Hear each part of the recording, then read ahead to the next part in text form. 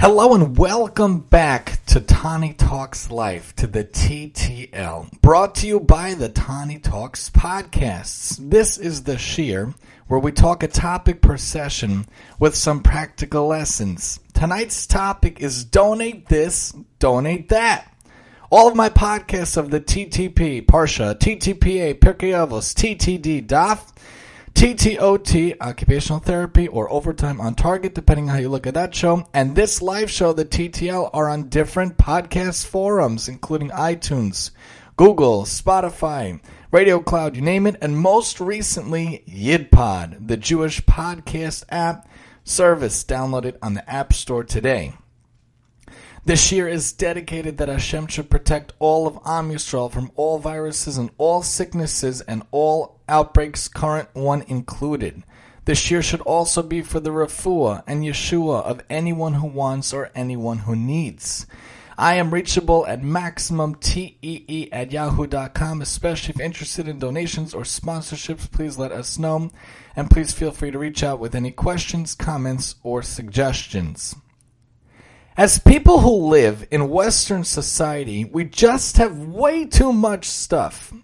Ever notice how much stuff we accumulate over the years? When we were moving from our Brooklyn apartment to our Long Island home, we got an 18-foot truck. 18 feet! And it just wasn't big enough. And at that time, we were only married 3.5 years and had one small kid. We had to go back twice to the apartment in a minivan to get the rest of our stuff. I think of our house, how much stuff is in the attic, the basement, and in the garage. For those who have much bigger houses, much more stuff is accumulated over the years, and it just sits there. Chances are, if it has sat there for 2 years, 3 years, 5 years, 10 years, it's not going anywhere and will just accumulate more and will accumulate dust. No one's coming back for it. No one wants it anymore. It will just sit and waste away, especially old clothing, old books, old items. What can we do with all this stuff? The answer, in my opinion, is to donate this, donate that. If you have books you no longer read or use, donate this. If you have clothing you no longer wear or use, donate that. If it hasn't been used in at least 2 years, chuck it to the donate pile. Donate this, donate that. Lahavdil, as Marie Kondo explains, the Kondo method encourages tidying by category, not by location, beginning with clothing, then moving on to books, papers, kimono, which is miscellaneous items, and finally, sentimental items. Keep only those things that speak to the heart, that bring joy in the heart. And finally, sentimental items. Keep only those things that really can spark joy. Discard items that no longer spark joy. Give it away, donate it to someone else, to something else where it could spark joy for someone else. There are even 6 steps involved. Commit yourself to tidying up is the first step. Imagine your ideal lifestyle, clutter-free, mess-free, organized. Finish discarding first before getting rid of items. Sincerely thank each item. Thank Hashem, really, for each item, whatever He gave you in your life, but realizing that it could serve a different purpose. It could be donated to someone else for better usage, for better purpose. It had its time, its purpose in your life, but think of where to give it and donate what you can, where you can, however you can. You could tidy by category, not location. You could follow the right order. Ask yourself if it sparks joy. Do I need this? Do I want this? Can it add anything to my life? Or is it just accumulating stuff? After you finish discarding, organize your space thoroughly and completely. Do it all in one go. The question is, why do we keep so much stuff? I once heard from a family friend that he still had things in boxes in his attic for over 30 years. He moved in over 30 years ago. If it wasn't gone through then, it for sure ain't gonna be used now. So find where the stuff goes and give it a new home. As the famous phrase goes, one man's trash is another man's treasure. Again, one man's trash is another man's treasure.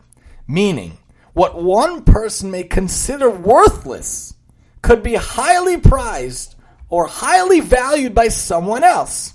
If you can't donate it and you don't want to just give it away, hold a yard sale, hold a garage sale, hold a tag sale.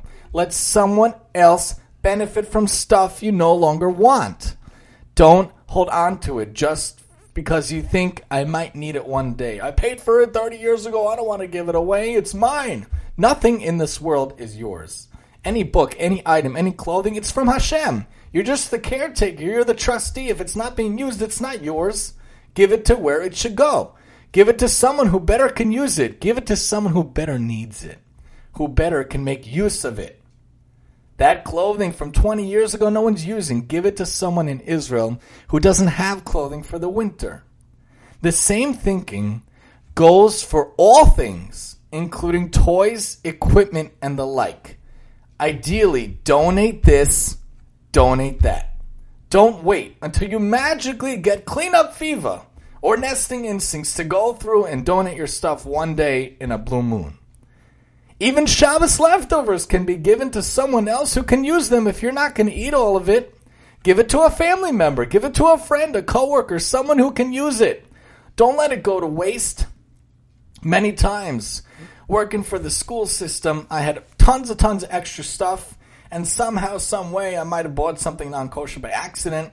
What am I going to do? I'm going to throw it in the trash, or can I just donate it to the teacher room? Can I bring it in, give it to the non-Jews? Wow! Mr. Tani, you brought in so much stuff. You're not going to use this? No, I'm not going to use it. Let the school have it. Let the teachers have it. Not only are we making use of the item, are we donating the item, but also, by wearing the kippah on my head, it's also a Kiddush Hashem. If you donate to those who are not Jewish, not only are you giving away things, giving it a new home, doing tzedakah and chesed, you're also adding in Mekadesh Shem Shemayim. You're also adding in sanctifying God's name. Don't let it go to waste. Donate whatever you can in life. If you can detach yourself from things in life, understanding that we are the caretakers, the trustees of different things in life, material-wise, we're only like the executor of a will. Hashem wills that we have this stuff. Hashem wills that we have this house, this car, this garage. What are you going to do to execute the will properly to help those around you? If you understand, we are just the managers of whatever we have in life, material-wise, we may be able to feel better equipped to give and donate whatever we can to those around us as much as possible. We don't really own anything in life. Hashem gives us different things to use and take care of, including money.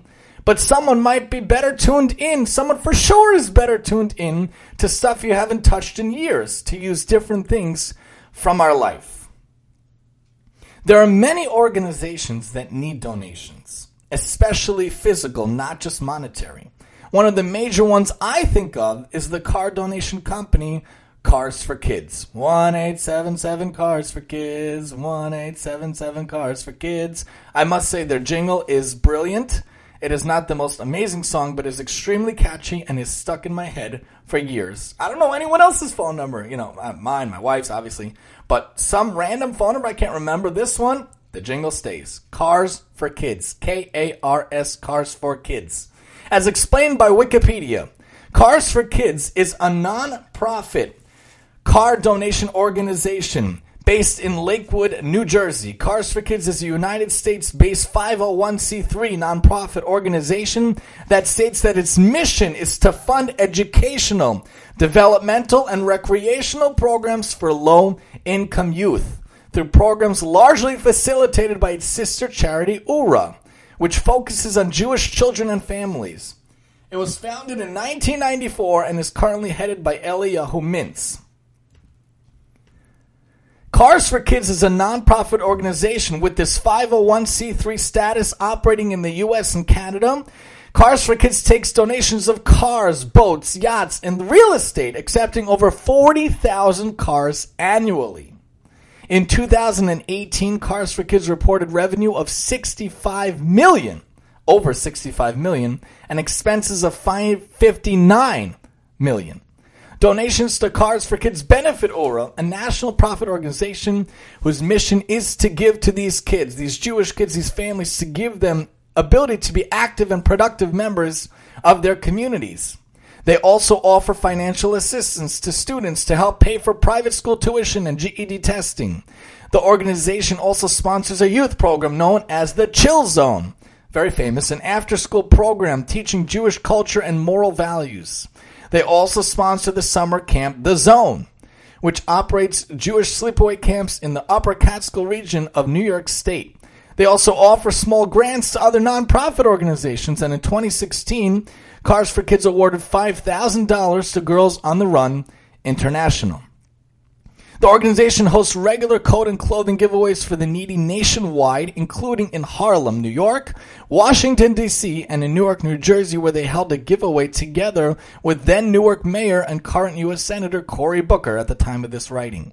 So on one level, an old clunker car you no longer need, you no longer want, you're not going to get the money for you wanted, it's 45 years old, you're not getting $1,000, you're not getting $500 for it. What can you do with it? You could donate it to this beautiful organization, this wonderful cause. It's going to sit in your driveway anyway. It's not getting money, it's not getting use. Give it to Cars for Kids. In terms of clothing, I think of the Yad Leah clothing drive, which comes to our town annually, usually around October. Wikipedia explains, Yad Leah is a volunteer-based 501c3 nonprofit organization which sends clothing to poor families in Israel. It was founded in 2004 by Passaic resident Jessica Katz and Beitar Elite resident Karen Milch Thaler. It distributes tens of thousands of articles of clothing to over 25 communities annually, selling them for a nominal fee. Yad Leah has a volunteer center located in Passaic, New Jersey, where volunteers can pack and sort donated clothing. I cannot tell you how wonderful the feeling is for my wife and I to go through our stuff, Bli Neder, each year to see what we could give away. This year we were zocha to proudly give away 3 bags full of clothing to the needy of Israel. I wasn't using that stuff. We weren't using that stuff. It's accumulating dust. What is the point of wasting space? Where can it go? I'll tell you where it could go. To people in Israel who really need it. Donating feels so good, and it is a wonderful thing to be involved with. You can even be involved in donating toys as well. According to Chai Lifeline, the Honey Angle Toy Drive is the cause involved with toys. As they depict on their website, toys and games are a prescription for recovery. How true for me as an OT, we use toys and games all the time to work with their kids and their skills. Lo Aleinu Lahavdil, kids that are dealing with major medical crises and issues, how much more so they also need toys and games. Play is crucial for helping children cope with medical procedures, doctor visits, and hospital stays. Be part of Chai Lifeline's toy drives and help keep a child occupied and happy during a turbulent time in his or her life. How many games does a family need? How many toys does a family need? How many toys sit untouched, gathering dirt and dust for years in the closet, in the toy closet, in the game closet, wherever it may be? Select a gift in any price range for a sick boy or girl ages infant through teens. New unwrapped toys and games only. Check packaging and labeling for toy safety guidelines and manufacturer's age recommendation. No toys that are breakable, have sharp edges, brittle plastic or glass, or contain detachable small parts. No guns or toys that encourage violence. Really, please, don't even think about that. Including violent electronic or video games. Gifts for teens are especially appreciated. Toys are carefully selected for Chai Lifeline patients and siblings by age and interest and given to children during holiday parties across the country. Double the mitzvah. Purchase gifts at one of the Toy Drive partner stores and a portion of the purchase price will be donated to Chai Lifeline. For more information, including a list of participating schools and drop-off locations, call 877-CHAI-LIFE, extension 656, or email, much easier, toys@chai-lifeline.org. Easy, simple, useful. Pickups of large donations can also be arranged. In terms of Jewish books or novels in our town, we have one such initiative that we personally began, which we call the Free Lending Library, the FLL, where Jewish books and novels are lended out to members of our town in a safe and proper manner. Jewish novels or books can be donated as part of the FLL as well for others to take and read. God willing, we'll talk more later about that in Mirz Hashem. In your town, you could probably donate books to libraries or little libraries or other places that will be glad to take the books off of your hands. There are gemachs for different purposes and needs, such as Purim costumes, wedding dresses, furniture, baby items, and much more. Listen to this about gemachs from Chabad.org with writer Linda Herschel. What is a gemach? Gemach is short for Gemilot Chasadim, which we will mention a few times. Gemilot Chasadim, gemach. You can look it up on Google and not find an appropriate translation. It offers words like charity, benefaction, philanthropy, favor, benevolence. Benevolence. These words don't just capture the idea of a gemach or the depth and breadth of gemachs that exist. A classic gemach is a free loan society. People borrow either small amounts or large chunks of money without having to pay interest. In addition to complying with the biblical prohibition on charging or paying interest from or to fellow Jews, these gemachs are a lifeline for people in need. Many, like the author, contributed monthly to a gemach when their children were very young. That was considered charity, or in their case, maaser, tithes on the income. Years later, they borrowed from that same gemach to help pay for their children's weddings because prices are astronomical over the past decades and century. Now they're paying it back, and of course it is interest-free. But the broader definition is that there are many types of gemachs, many non-monetary gemachs, those that share all kinds of items or services. These gemachs either don't take money or else take a deposit or a token amount of money, so it would supposedly make them a sort of charity as well. And of course, the giving is certainly benevolent, especially when it could mean answering the door at all hours of night or day. There are a few that entail an investment of money so that it might be called philanthropy. Perhaps the best translation for gemach is acts of loving kindness. In the Israel town of Beit Shemesh, there are 151 categories of gemachs. And under each category, there could be an average of 5 or more addresses where you call or just show up to borrow or receive whatever you need free of charge, whatever service you might need at the moment. Here's another example of a gemach. Suppose it's the last day before a school break. You don't have any small change, but you need to give your daughter $5 that morning to help pay for the teacher's present. Or maybe you need to get to the urgent care clinic, Lo Aleinu, quickly, and don't have money for a taxi. Someone over there started a small change gemach. Anyone in the building can borrow up to 50 shekels, around $15. The person started it as a merit for the recovery of her nephew who has the big C, Lo Aleinu. Then there was the time the author explains that her son was visiting for Shabbos with his children. Come 11 p.m., what could they not find? They could not find the grandchild's pacifier. Anyone that was ever a baby or had a baby or saw a baby knows oftentimes the pacifier is key. So what do you think would have happened if the kid had no pacifier? It was destined to be a miserable night for baby parents and grandparents alike. Because it was Shabbat, they couldn't call. However, they knocked on the gemach's door and were provided with a choice of brand new pacifiers in a variety of colors, shapes, and sizes. What a concept. There are several baby food gemachs. These are for babies who must have food and whose mothers cannot provide it. There are mothers who donate to this gemach. True chesed, true loving kindness. Or suppose someone gives birth to a baby boy on a Friday. Doesn't have time to make chickpeas for the traditional Shalom Zacha. They get home 5 minutes before Shabbat because the hospital couldn't get their paperwork together.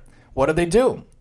So there is a gemach where the community, many communities have, that they are able to help the family welcome the new soul to his new world on that Shabbos. They call the chickpea gemach, they call the food gemach for the Shalom Zachar, where they have food traditionally served at a Shalom Zachar, including chickpeas for those who do that and beer for those who do that, even if it is literally minutes before Shabbos.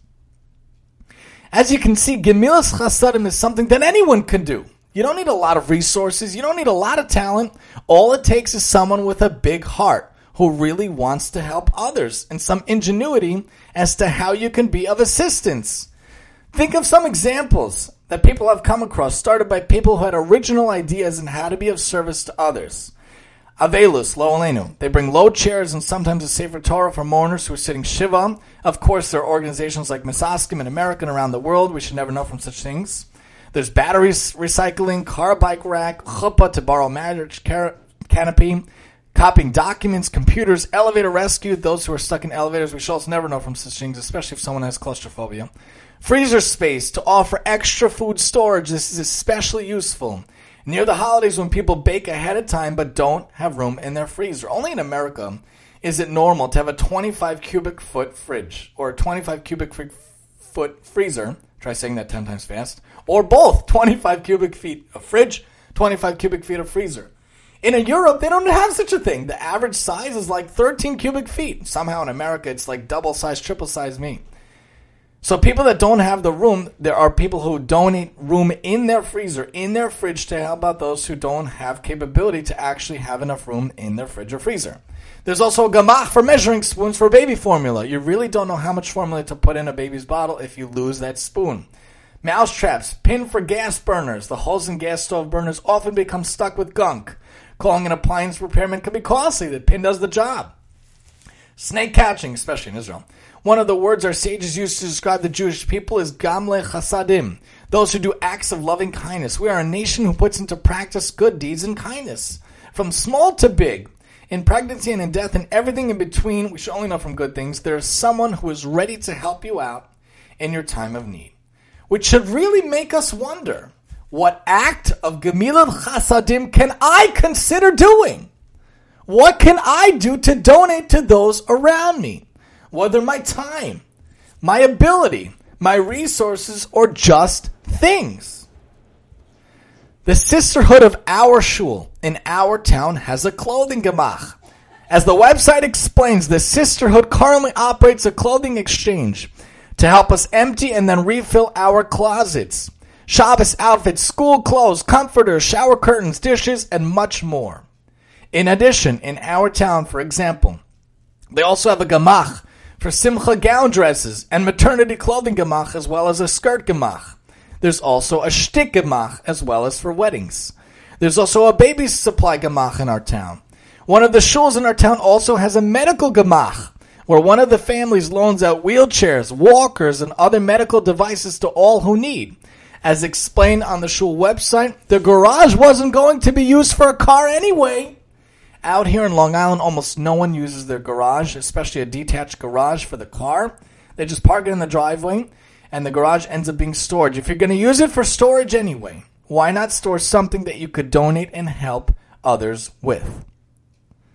Other places also have money gemachs and loaning money, interest-free loan gemachs. Have car seat gemachs if less than 5 years old due to regulations, as well as different places have gemachs for wedding centerpieces, baby formula, cell phones, chairs, tables, moving items, gardening, food, household items, shoes, shaitels, jewelry, sfarim, Jewish novel lending libraries, by us, hachnasas orchim, folding beds, cooking items, travel items, kid items like high chairs or pack and plays, and so much more. These are all things and places we can do and what we could donate for. We ourselves have personally lent out multiple items from this list, and it didn't cost a dime. JTA.org points out, need a wedding dress and don't have the thousands of dollars it might cost? What about a Purim costume or a bicycle or a loan for a new car? A gemach can help. The word gemach actually is an abbreviation in Hebrew, as we've said, gemilat chasadim, acts of kindness. The term originally referred to a fund that loaned money to anyone who needed it, based on the Torah's requirement to lend money to Jews interest-free. The first organized gemach in America, the Hebrew Free Loan Society of New York, was established during the wave of Jewish immigration to America in the late 1800s. Over time, the concept has evolved to include loans of all kinds. These days, it's possible to find a gemach for virtually everything. Interest-free loans, baby supplies, wedding clothes, and everyday clothes. One gemach loans out props for wedding celebrations, including Mazel Tov signs and Hawaii leis. In Crown Heights, there's even a gemach for bicycles, started by a father of 9 who wanted to promote fitness among Hasidim. A gemach can be difficult for the uninitiated to crack into because of its nature. That is, lending out valuable things based on trust alone.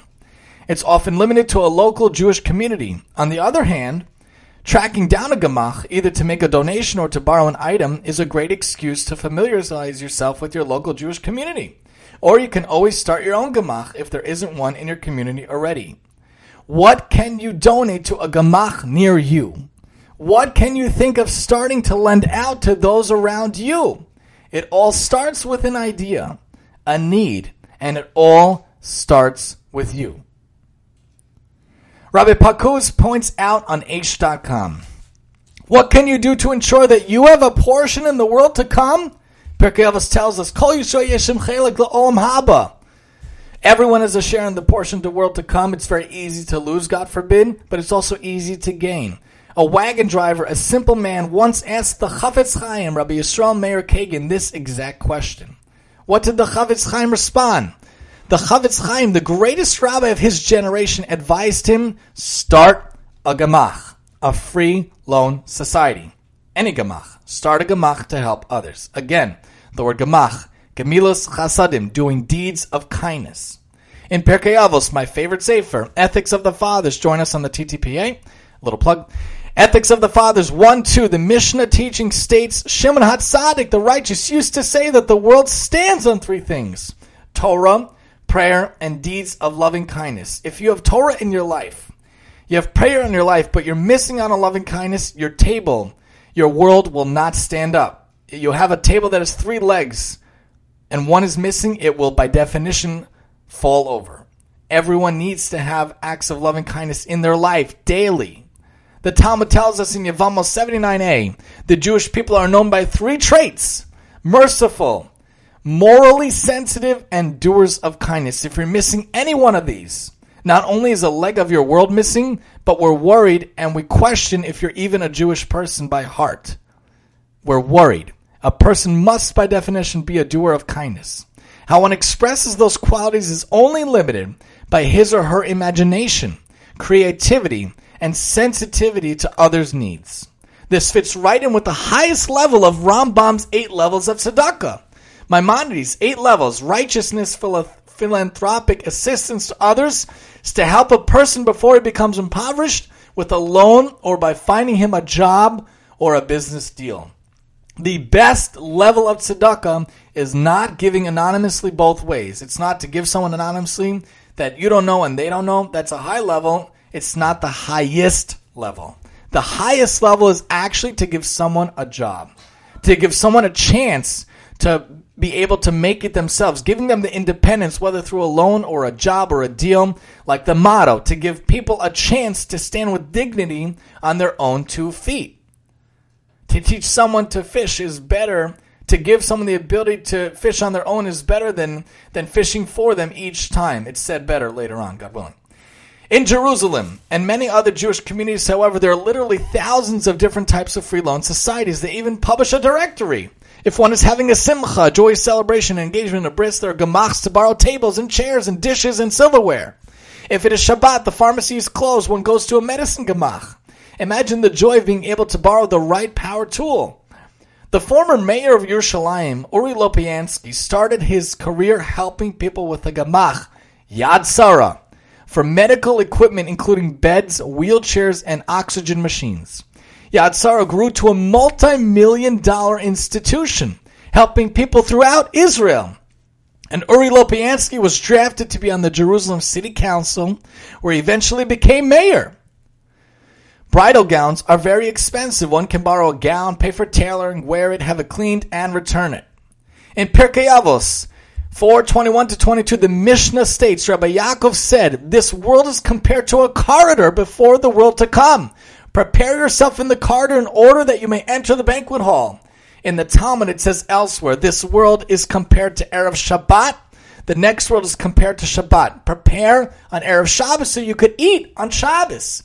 This world is about work. This world is about doing good, changing your traits, changing your ways, doing all you can to give to others, to donate to others, to do for others. The next world, you can't do that. It's all stagnant. You could only build and be rewarded on what you did here. Because the Mishnah also says, better one moment of repentance and good deeds in this world than all of the world to come, than all of the time of the world to come. Better 1 hour, 1 moment. Better 1 moment of spiritual pleasure in the next world than all of the life of this world. But better 1 hour of action, of doing, of good kindness in this world than all of the world to come. You want to talk about ultimate pleasure? That's the next world. You want to talk about the opportunity to fulfill God's will? To make the world a better place? To perfect your character? To do for others? You donate now. You do now. You give now. This world, this time, this 120 years we should be Zocha. This is the place. This is the time. In the next world, there's no opportunity to do mitzvahs.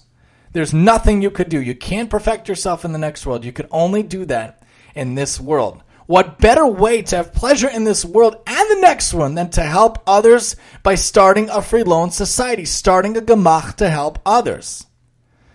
One of my favorite characters in all of Tanakh, Avraham, is told by Hashem himself, I have loved him because he commands his children and his household after him that they keep the ways of the Almighty to do righteousness and justice.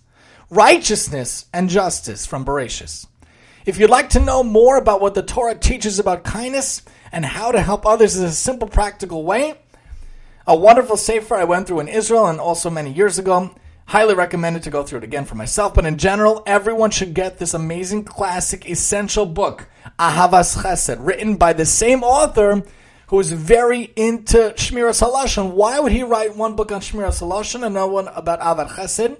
Because the Chavetz Chaim knew that the challenges of our generation and previous generations are to deal with our closing our mouths, stop with the lashon, motzi shema, rechilas, and avak, all of that. And also, there's too much selfishness, there's too much self-centeredness in the society and culture around us. So he said, I'm going to make a book, a beautiful, beautiful book, Ahavat Chesed, and it's changed into a daily lesson by Art Scroll. Totally recommended. Beautiful book, very easy. You read a page a day. You can get through it in about a year, even less if you go quicker. Available at your local Jewish bookstore or online. So what can we do to think of a need in our town, in our community, in the world at large? Pesci Needleman points out on atime.org. In order to be a well-rounded individual, one must make sure to properly mix the household duties, the job, one's own self-care, and not neglect the communal responsibilities. This is not hard to do because there are so many ways one can help out in the community. For many who don't have extra time to spare, running a gemach is the perfect solution as it is practically self-run. Gemachs abound in all from communities. You can even start up one yourself. Blech gemachs are old school. No one blinks an eye when they hear about the siddur gemachs or mechitza gemachs or tablecloth gemachs.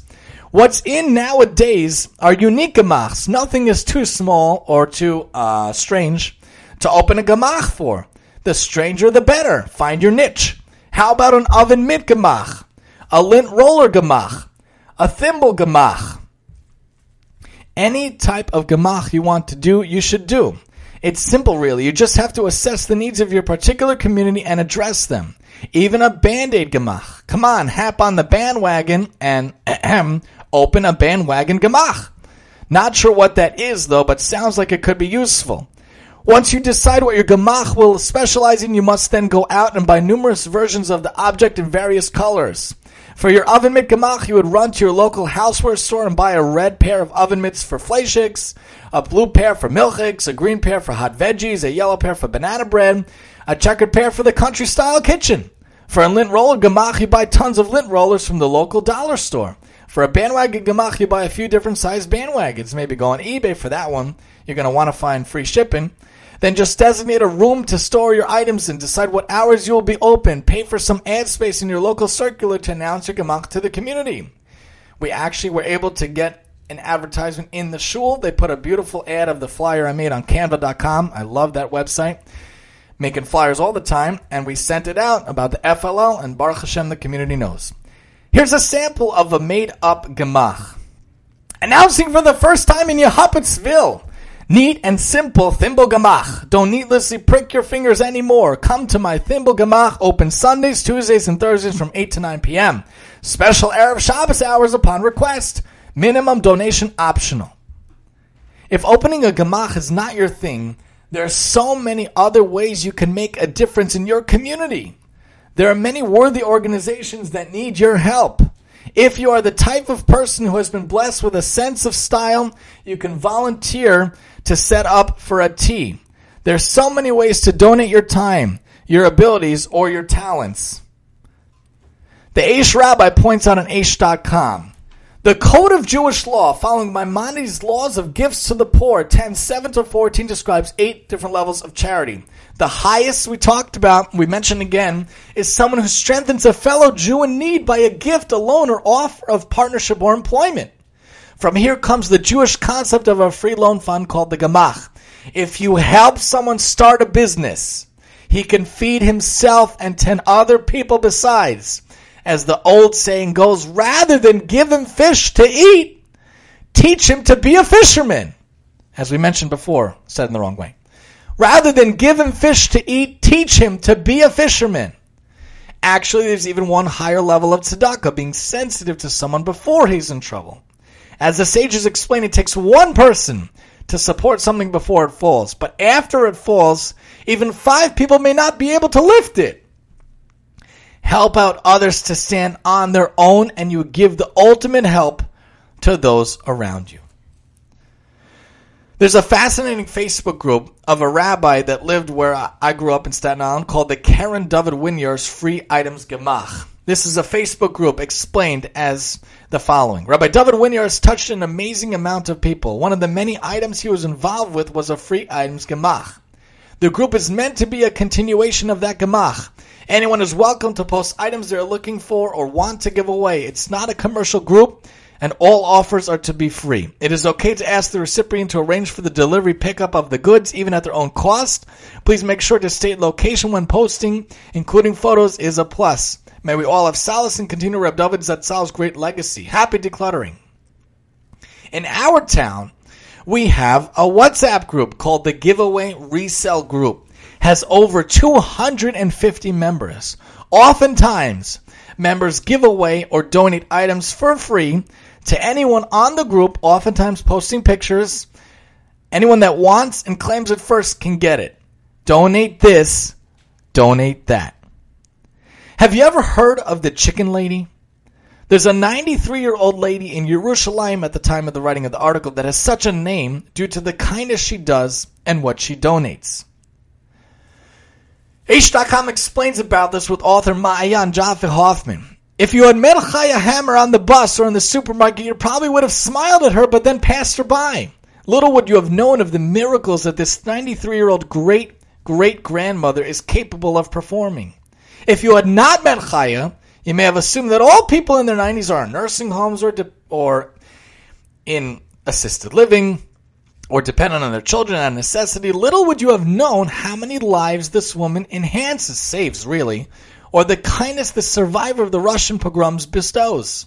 She is affectionately known as the Chicken Lady. The Chicken Lady began her kindness campaign 22 years ago during a routine trip to Hackers, a kosher butcher shop in Yerushalayim. She explains, I was standing in line and I saw Mr. Hacker give a young girl a huge plastic bag. I saw from the distance it was nothing but fat and skin. The girl said thank you and left.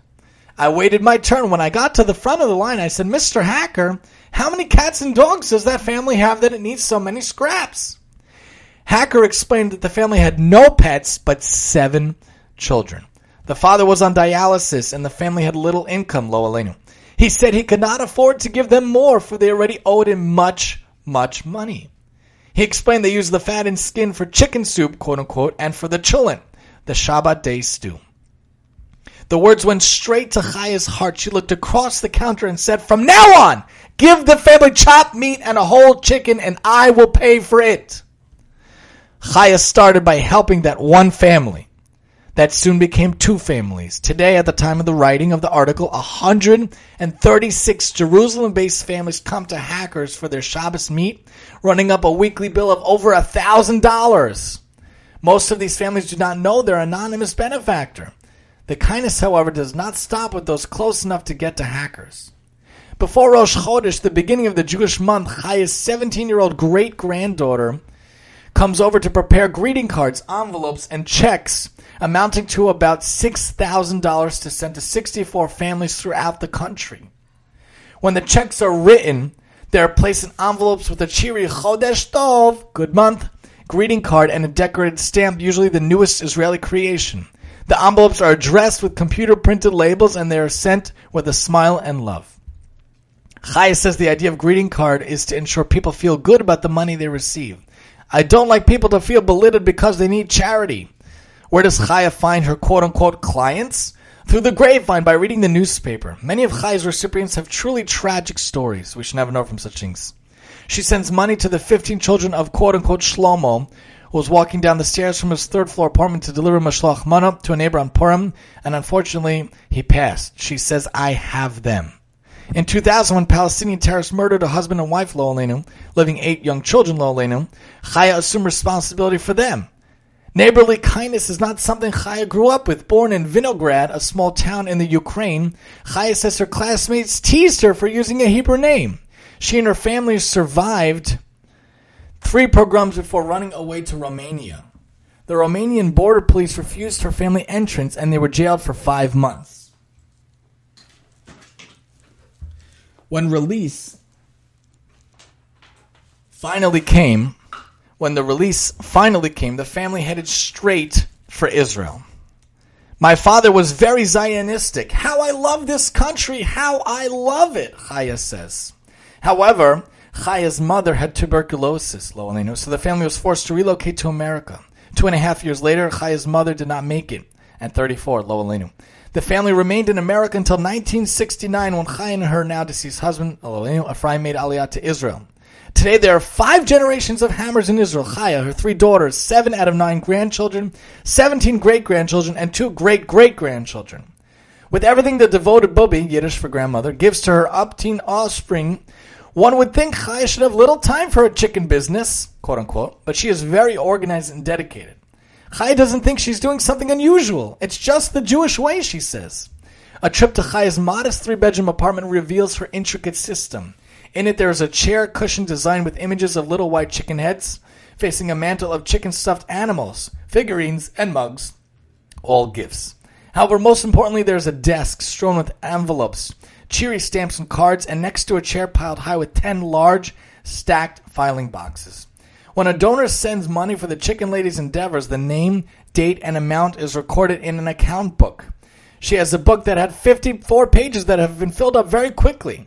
Once the donation is recorded, she writes a personal thank you note to the benefactor. Then the donor's name is placed on the card and filed alphabetically in one of the 10 boxes on the chair. Chaya raises her chicken money by word of mouth. While most donations come from the U.S., she has supporters in Europe and the Far East. Thank God I have a good name and people trust me, she says. They know if they give me $1,000, it goes directly into the charity fund.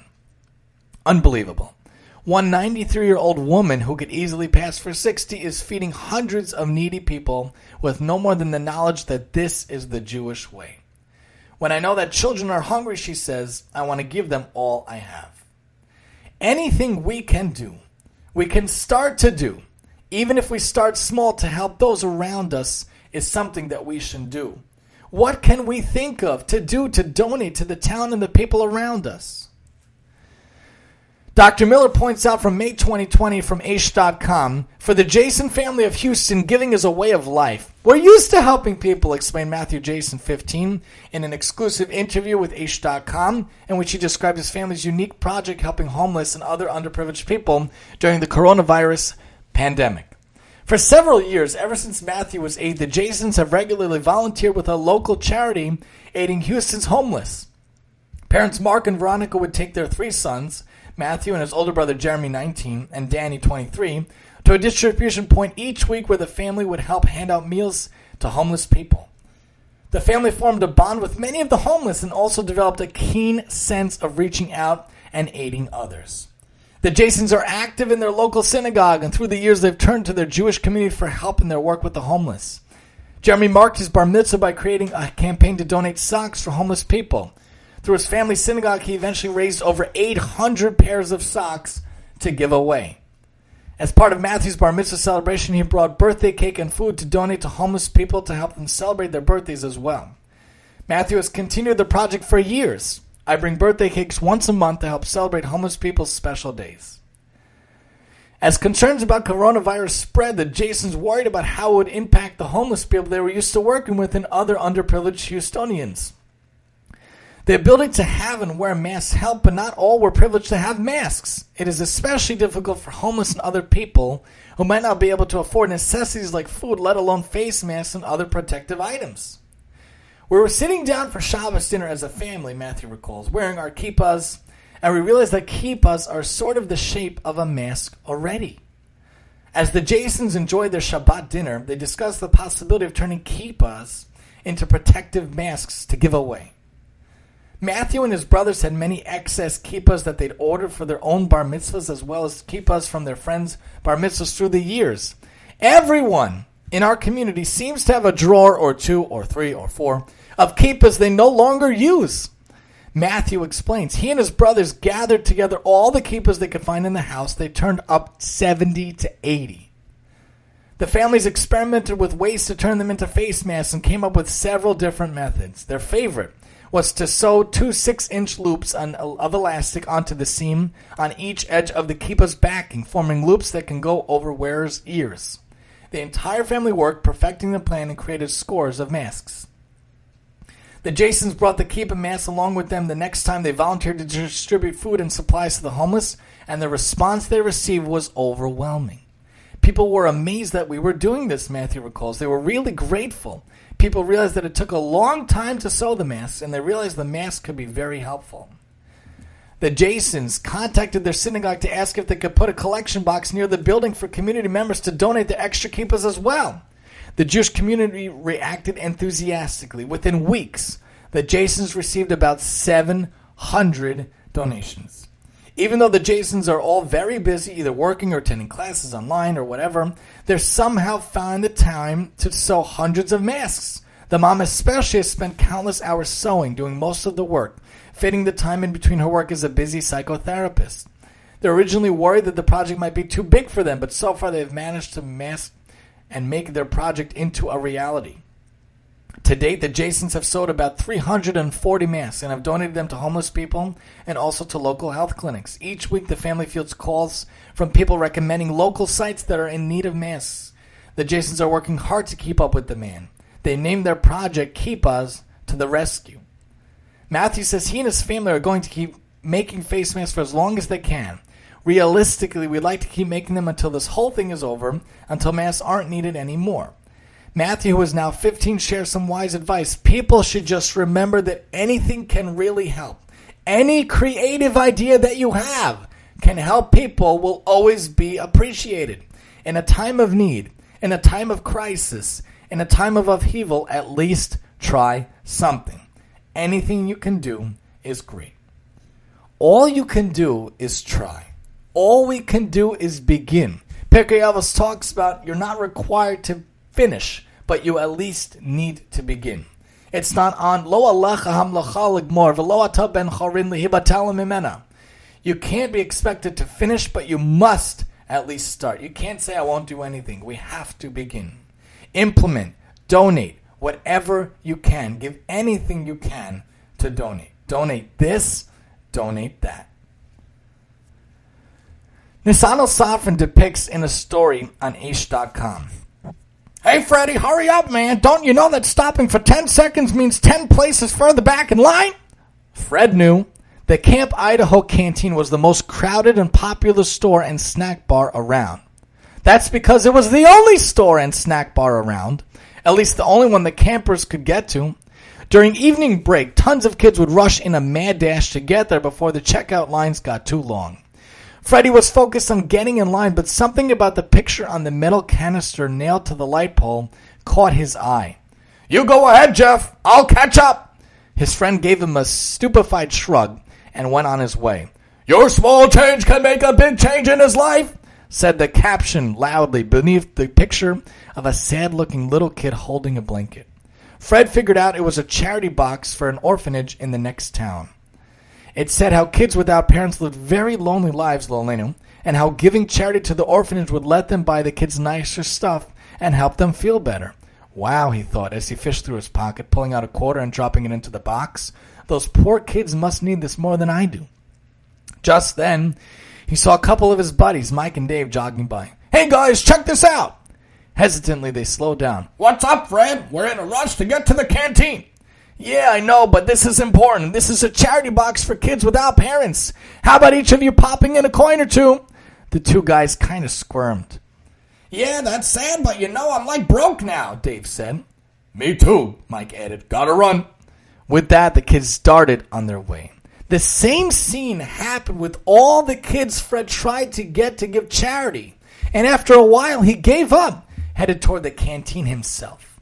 On the way, he ran into his buddies again.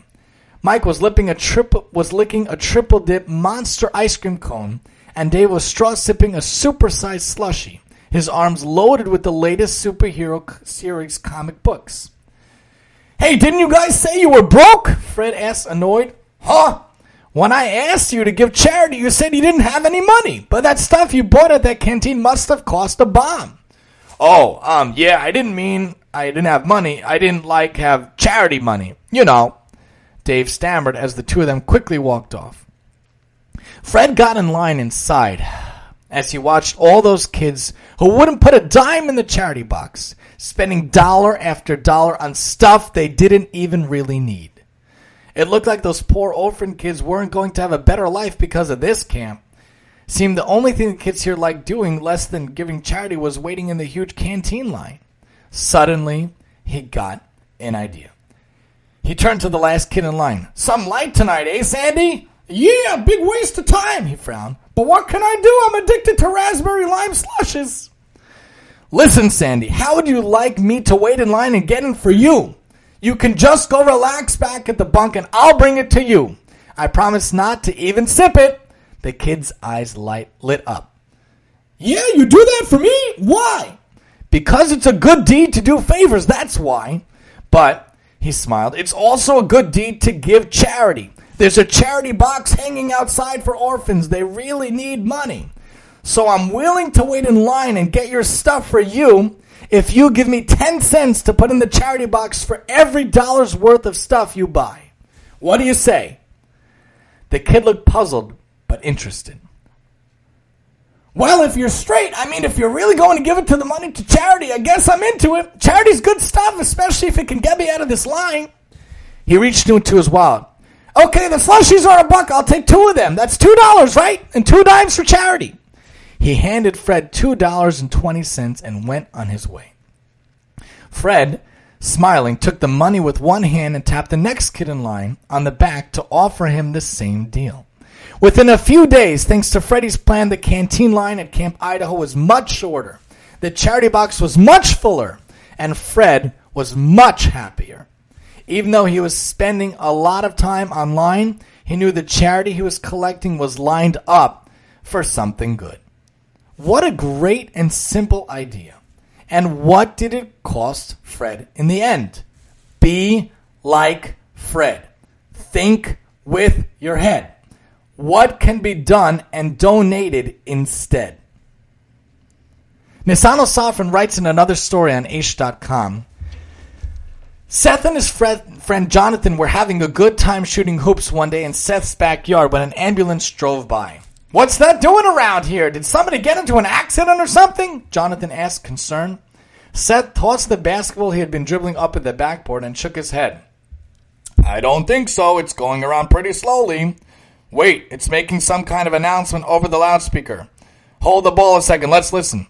The boys craned their ears to hear. "The semi-annual blood drive will take place this afternoon at Community Hospital. Donate blood and give the gift of life. The semi-annual blood drive will take place this afternoon at Community Hospital. Donate blood and give the gift of life." "Hey, remember," Jonathan said with an excited look, "we got the notice in school last week about the blood drive. Come on, let's go." Jonathan put down the basketball and practically ran to get his jacket that he had slung over the fence. "Whoa, wait a minute. What's the rush? We're in the middle of a game." But Jonathan was unstoppable. "It's a big opportunity. I don't want to miss it. Our Hebrew studies teacher taught us that the Torah says if a person saves one life, it's as if he saved the whole world. Just think of how many worlds we could save now by donating blood." But Seth didn't budge, and Jonathan was surprised to see that his enthusiasm wasn't contagious. "Didn't your parents sign the consent form they gave out in school?" he asked. Seth gave a nonchalant shrug as he bounced the ball. Sure, they signed. I have the form right in my pocket, but what's the hurry? After all, it's not like they're giving something away over there. We're the ones doing them a favor by donating blood. You could run off if you want, but I'm taking my time. I'm sure they'll be happy to see me whenever I get there. The two boys went their separate ways, and after Seth finished playing a little while longer and listened to a couple of CDs, he finally decided to head over to the hospital to donate blood, certain he'd find only a small line of givers, if any at all. When he got there, he got a big surprise. The whole lobby was packed with men, women, and kids. What's going on here? He thought to himself. Maybe he had heard wrong and they were really paying for the blood or giving out big prizes. Why else would so many people have showed? But after checking it out with a couple of people in line, he was amazed to discover that, like Jonathan, they were all just waiting for a chance to help save lives. As he stood at the back of the line, Seth thought about what Jonathan had said. Maybe he was right. It did feel good to be able to give, especially something as important as this. He looked at his watch. It was getting late, and he hoped he'd still get the chance. Finally, as Seth neared the front of the line, an announcement came over the hospital intercom. We would like to thank you all for coming. Thanks to you, the blood drive has been a big success, and the blood bank is full. We won't need any more donations this time around. Thanks again, and hope we'll see you next year. The nurses at the donation booths began packing up, and the few people left in line began to head out.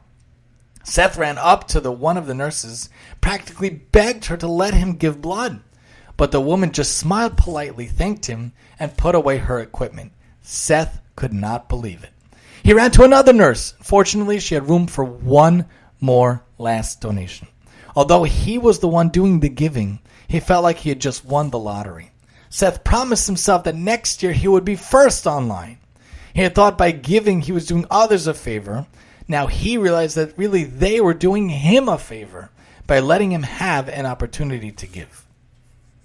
Don't miss out on your chance to donate or give whatever you can in life.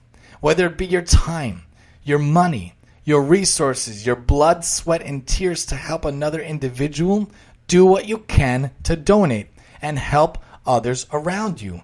Donate this. Donate that. Don't miss out on the donation chance of a lifetime.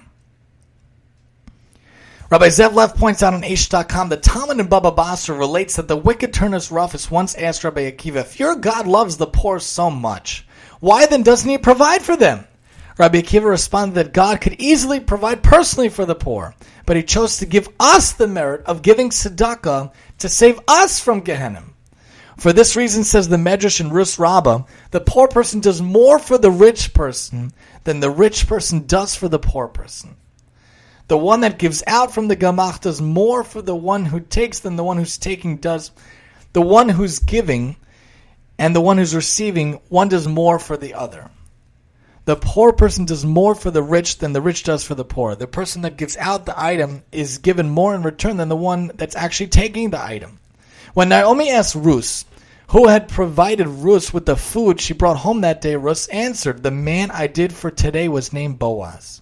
Boaz provided her with what God could have provided himself, but she provided him with a mitzvah, a chance to be godlike by giving to another. In this light, we can understand the words of Maimonides in his commentary to Avos. All is judged according to the number of deeds. Maimonides explains that it is better to give $1 of charity 100 times than $100 one time. We're going to look at that again in a bit. The more times a person acts in a way that is meritorious and godlike, the more he conditions himself to the performance of mitzvahs and purifies his soul. Tzedakah is not performed for the poor person's sake, but rather to enable the giver to emulate God and merit Olam Haba. So too with respect to supporting Torah institutions, as the Chavetz Chaim says and explains the verse in Proverbs, it is a tree of life for those who grasp it, and its supporters are praiseworthy. The word lehachazik, means both to support and to cling or to grasp. God could provide for the Torah institutions without any human help, but he chooses to funnel his support through human agents. Those agents must realize that their support for Torah is in fact support for themselves. When they recognize that, they will cling to their support for Torah institutions as one clings to a log in a raging river. For them, then, their support is a tree of life. Those who think that they're in fact supporting the Torah will also be rewarded, as God does not deny reward for any good deed, but for them Torah is not a tree of life. The Chafetz Chaim himself was once approached by a wealthy benefactor who offered to underwrite the entire operating expenses of his yeshiva in Rad in Poland.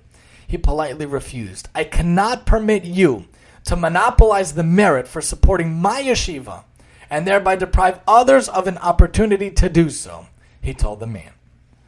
Whatever you feel pulled to, you should do to help to donate and contribute.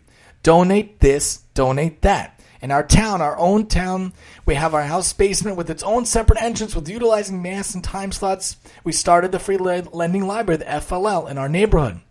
We ensure our proper experience for all to borrow Jewish novels out of our basement. We use a checkout list of books like a real library to leave contact info and an intercom system between levels used to let me know when the patron is done. We also often lend out different items from our house, such as our cots. We also try to donate our time and food by cooking for people often, sometimes even weekly, whether for a family with a new baby or lahavdil, a loss, God forbid. What can you do in your own life? Donate in any way you can and give, give, give. There's also a really simple way for everyone on earth to give and donate. Ever hear of dailygiving.org? Aish.com points out from Dr. Miller when it was founded in 2019. A 2019 movement that has been rapidly gaining ground for a few years now gives people a chance to perform a mitzvah every day. Imagine if every single morning you wake up and you've already done one mitzvah. Dr. Jonathan Donath, the co-founder of dailygiving.org, said in an Aish.com interview, "No matter what else happens that day, you could be assured that at least one good deed was being performed because of you, and that you'd already fulfilled the crucial Jewish mitzvah of tzedakah, giving charity." Dailygiving.org donors sign up to donate $1 or $2 or more if they choose to give for each person in the family or whatever, every day to charity. Due to the way credit card fees are structured, donors are billed either monthly or yearly, but each day $1 from their donations is distributed to a different Jewish organization in the United States or Israel. 100% of all donations are given to the charities, explains Dr. Donath. He and the board that runs dailygiving.org are all volunteers and take no salary. The groups they donate to are all nonprofits who help people on a national level. The idea started in 2019. "I just listened to a class about how much every seemingly little mitzvah matters," recalled Dr. Donath. "When I went to put $1 into our shul tzedakah box, as I looked at the dollar, I suddenly viewed it in a different way. It doesn't matter how much I already give to tzedakah. I still get a mitzvah every time I give $1. Dr. Donath wondered if there was a way he could guarantee myself this mitzvah every single day for $1. He searched for any organizations that help people pledge charity every day, but found nothing. Dr. Donath was determined to act, realizing that gathering together many people's $1 donations could make a big difference. Dr. Donath assembled a board and approached some of the most prominent rabbinical authorities in the United States for guidance in January 2019. DailyGiving.org was registered as a 501c3 charity in the United States and went live, helping people to donate $1 a day to a diverse range of charities.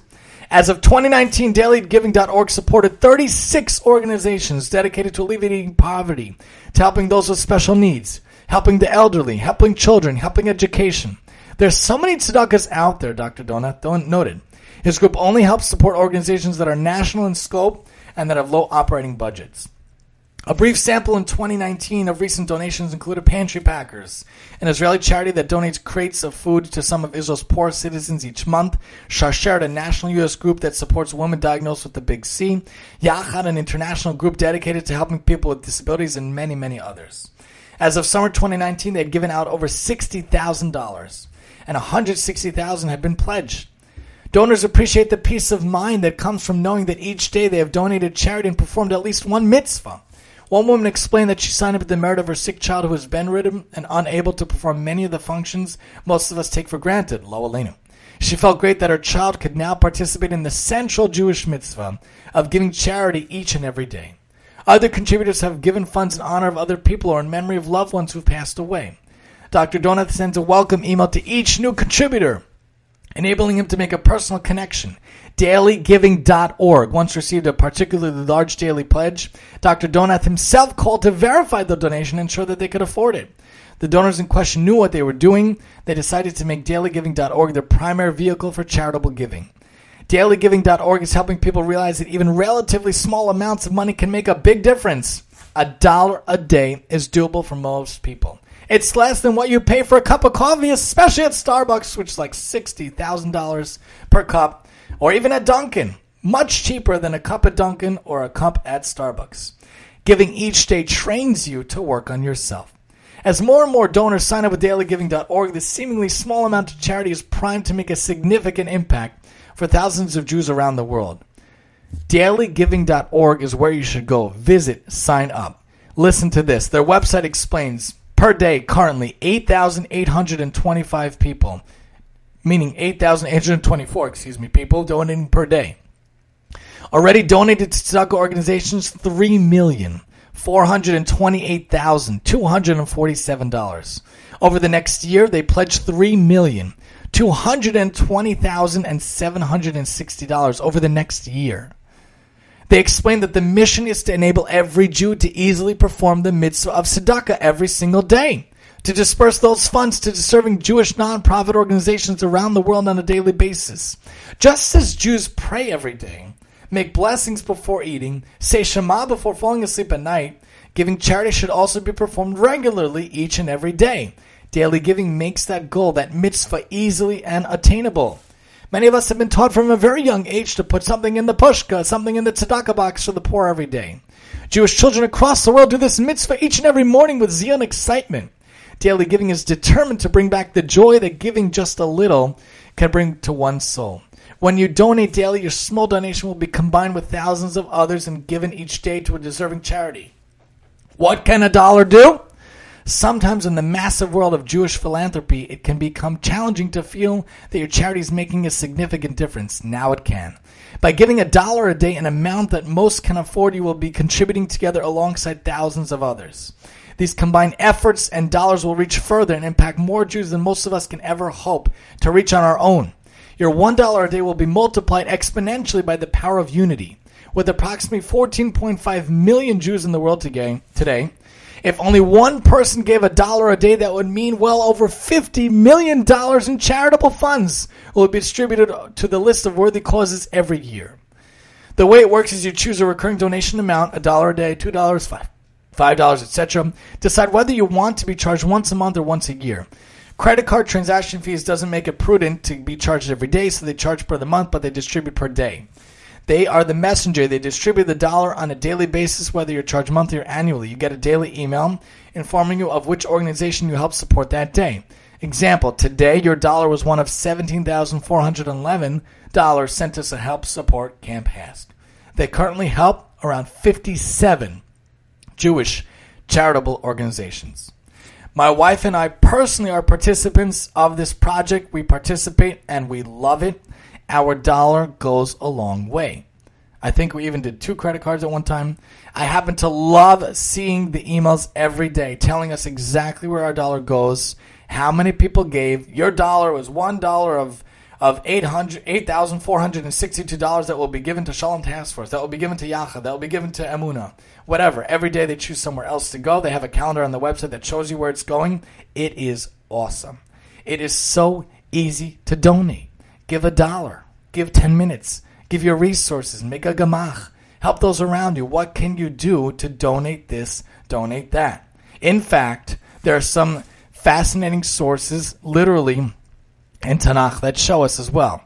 You think about Rashi and Shmos talking about donating to the Mishkan. You think about the Gemara in Kesuvos, where Mar Ukva was about to die. He said, bring me my records, bring me my account records. They found 7,000 gold pieces. No amount is going to be taken with me to the next world, the sage says. The road is long, the provisions are few. He distributed half of his wealth to tzedakah. Wait, how could he do that? Didn't the Gemara tell us that you could only give a tenth of your money up to a fifth, 20% of your money? That does not apply in death. The rule of 1/5 does not apply. Kesuvos also points out, Yaakov himself, way back early on in the Torah, talks about donating 1/10. If you take care of me, you give me food for the way, clothing for the way, I'll make sure to give ma'aser, I'll make sure to give a tenth. Kitzur Shulchan Aruch talks about you could give 1/3 of your whole estate to charity at the end of your life after 120. Really, to do a tenth or 10%, could give up to 20%. Remember, nothing goes with us to the next world, but at the end, you could give up to 30% away. But start with $1 a day. Start with dailygiving.org. The Torah points out in Shemos in Perek Lamed 15 to 16, Ted Vav to Ted Zayin, the rich shall not give more, the poor shall not give less. The half a shekel, Purim is coming up in a little while, they would give the half a shekel to upkeep the Mishkan. Take the money, give it for the Mishkan. Even back then, it was so important to give, to upkeep, to donate, to be involved communally in helping out. Donations last more than anything else you can buy. It's the only real money that stays with us and stays for us after life. We don't take anything materialistically with us. When we take with us is our deeds, our chesed, our doing for others, and our good name. Baba Batra points out, Rav Ashi says, you got to make a stipulation that anyone that comes to donate to charity relies on my discretion, my understanding that I'm going to give the funds to who I want, to people that need it. Baba Batra also points out, Rabbi Elazar says, Ben Yaakov, give to someone that is a trusted and great person, such as Rabbi Chanina ben Trajan. Give to someone who knows where to give it. You should give whatever you can, but make sure to give money and donations and time and resources to trustworthy people and places. Kesuvos also points out 49, Rava named and worked on a person who was a wealthy man to donate to charity, 400 dinars for charity. Rambam points out that donations should be given on a day-to-day basis, as pointed out in the gifts to the poor. From each and every yard, a main dish, other types of food, fruit, money, anything you could donate, you should give. Mishnah Shkalim talks about you could donate your time, you could be an unpaid watchman. Make sure to donate in whatever way you can with whatever objects or talents you may have and whatever anyone can use every single day. Mishnah Torah points out also you could donate a Torah scroll to the synagogue, give 200 dinarim to the synagogue, make sure to give it where he usually goes. Kitzur Shulchan Aruch talks about how you got to give, especially at Purim time, a reminder of the half a shekel, to give to that amount, to remind ourselves of the shekel, to remind ourselves that everyone gave something. Anyone had to give someone, and had to give something. And be happy when you donate gifts of charity. And do it quietly, the Tractate Derech Eretz Zuta does. It doesn't have to be with fanfare. You don't need your name on the wing in the hospital. You don't need your name. You need it to be humble. You need to be quiet and modest. Give regularly and quietly, first to people and needs within your own town and community before giving elsewhere. Rosh Hashanah points out in the Gemara, give of your property to the community. Make sure you transfer it to the community in the proper manner. Orchon Chaim LaRoche points out each week and month, donate as much as you can to charity. Each day before praying, the first thing you should do, give at least something to charity, whatever you can. Whenever you can, tithe your assets and profits. As the Rambam talks about, one deed every day, $1 is better 100 times than giving $1,000 or $100 at one time. Every generous act we do makes an impression on us, training us to become more caring individuals. We believe every act we do really trains us better in our behavior.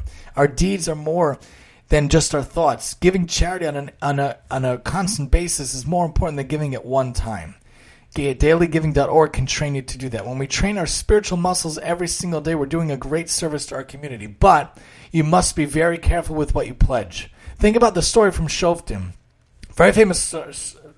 Very famous story about the Shofet Yiftach, who made a vow to Hashem, if you give the Ammonites into my hand, whatever comes out of my house, the first thing, that will be a burnt offering. So he goes, he attacks them, Hashem gives them to his hands. Basically, he comes home at mitzvah. Who comes out to greet him? Not a sheep, not a goat. His daughter comes out to greet him. She was an only child. He had no other son or daughter. When he saw her, he ripped Kriya. He ripped his clothing. He said, oh my gosh, my daughter, you brought me low. You have become my troubler. I made a vow to Hashem. I can't retract. She said, Father, you have to do what you said to Hashem. Seeing Hashem vindicated you, you have to do it. But give me 2 months. Let me go cry and lament my fate with my friends on the hills. He says, go. He let her go for 2 months. They bewailed her. After 2 months' time, she went to her father, and he did it. He said she never married. So, at first face value, the story is extremely tragic, extremely sad. But there is a tiny sliver that makes it a little less sad. The Malbim points out, B'zeh asal Hashem nidra, b'mashalo yad'a ish, v'nish'ara tzurora aguna ad mosam, v'haya zeh mitzvah lefi dato v'dat chazal, mitzvah lefi dato v'dat chazal, shahela Allah mamash. There is an opinion, and that's the opinion when we learned this many years ago. This is the opinion I try to go by, so it's a little less tragic that she just didn't get married, which is still terrible. No one should know from such things, but hopefully, according to the explanation, he didn't actually have to kill her, God forbid. But be very, very careful. The point is, be very careful with what you say you're going to do. What you mention you're going to do. Where are you going to send things? How are you going to do things? Kitzur Shulchan Aruch also points out, if you say I'm going to donate money to charity, you got to do it. If you say this coin is to charity, you must immediately give it to the poor. You can't donate it. You can't delay it, You're going to be in violation of the commandment. Watch what you say that you will give. Watch what you say you will do on it. Make sure you follow through. Make sure you go through it. You say you're going to meet someone or do something for someone. You say you're going to help someone, but you don't follow through. Looks bad for you and everyone else around you. Make sure what you say you will do, go through with things. The last few sources teach us in the gray matter. David Black and Rav Malach will talk about how you're obligated to help if you can with the blood and platelets to help dangerously ill people. Penina Halacha points out, when children and family members are inspired to donate money and do good deeds in their memory, it shows that the departed souls continue to have a positive influence on the world. And the Shnei Luchot Brit point out, wealthy people are able to donate 20% of their wealth. When they're left with will still be good.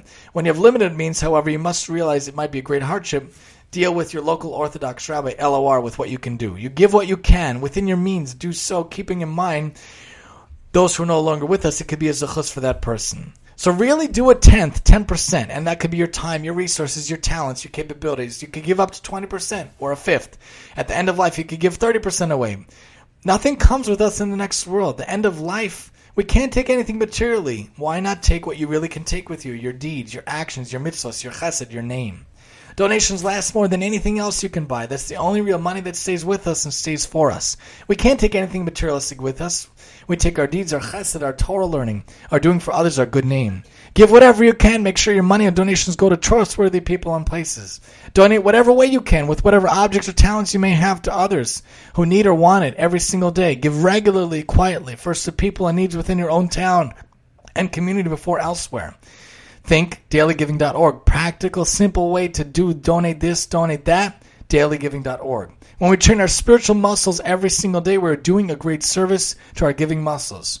Watch what you say you will give or donate. Think yiftach. Think through that you will follow through and not, God forbid, make an idea that would be tragic or devastating in any way. It's a good rule for life. Follow up.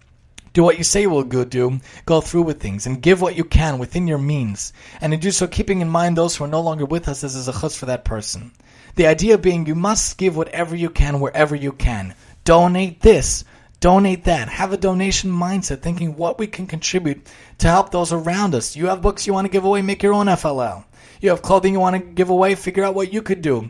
Don't just wait for Yad Leah when they come, or Yad Sarah when they come. Remember, as the famous phrase goes, one man's trash is another man's treasure. If it's just taking up space in your house for 20 years, it's not going to be taken. Not today, not tomorrow. Give it to those who can use it. What one person may consider worthless could be highly prized or valued by someone else. Think of starting a gemach. What can you give to your town, to your community? What can you do with your clothing, your toys, your items? Keep in mind, what can most help people and aligns with your passions and hobbies in life. Think about doing it as a chutz for those no longer with us as well. Go out of your comfort zone to donate and help with what you can with those around you. And if we do so, we can make the whole world so much more brighter. This has been the TTL, where we talk a topic per session with some practical lessons. Join us next time, and I'm your host, Tani.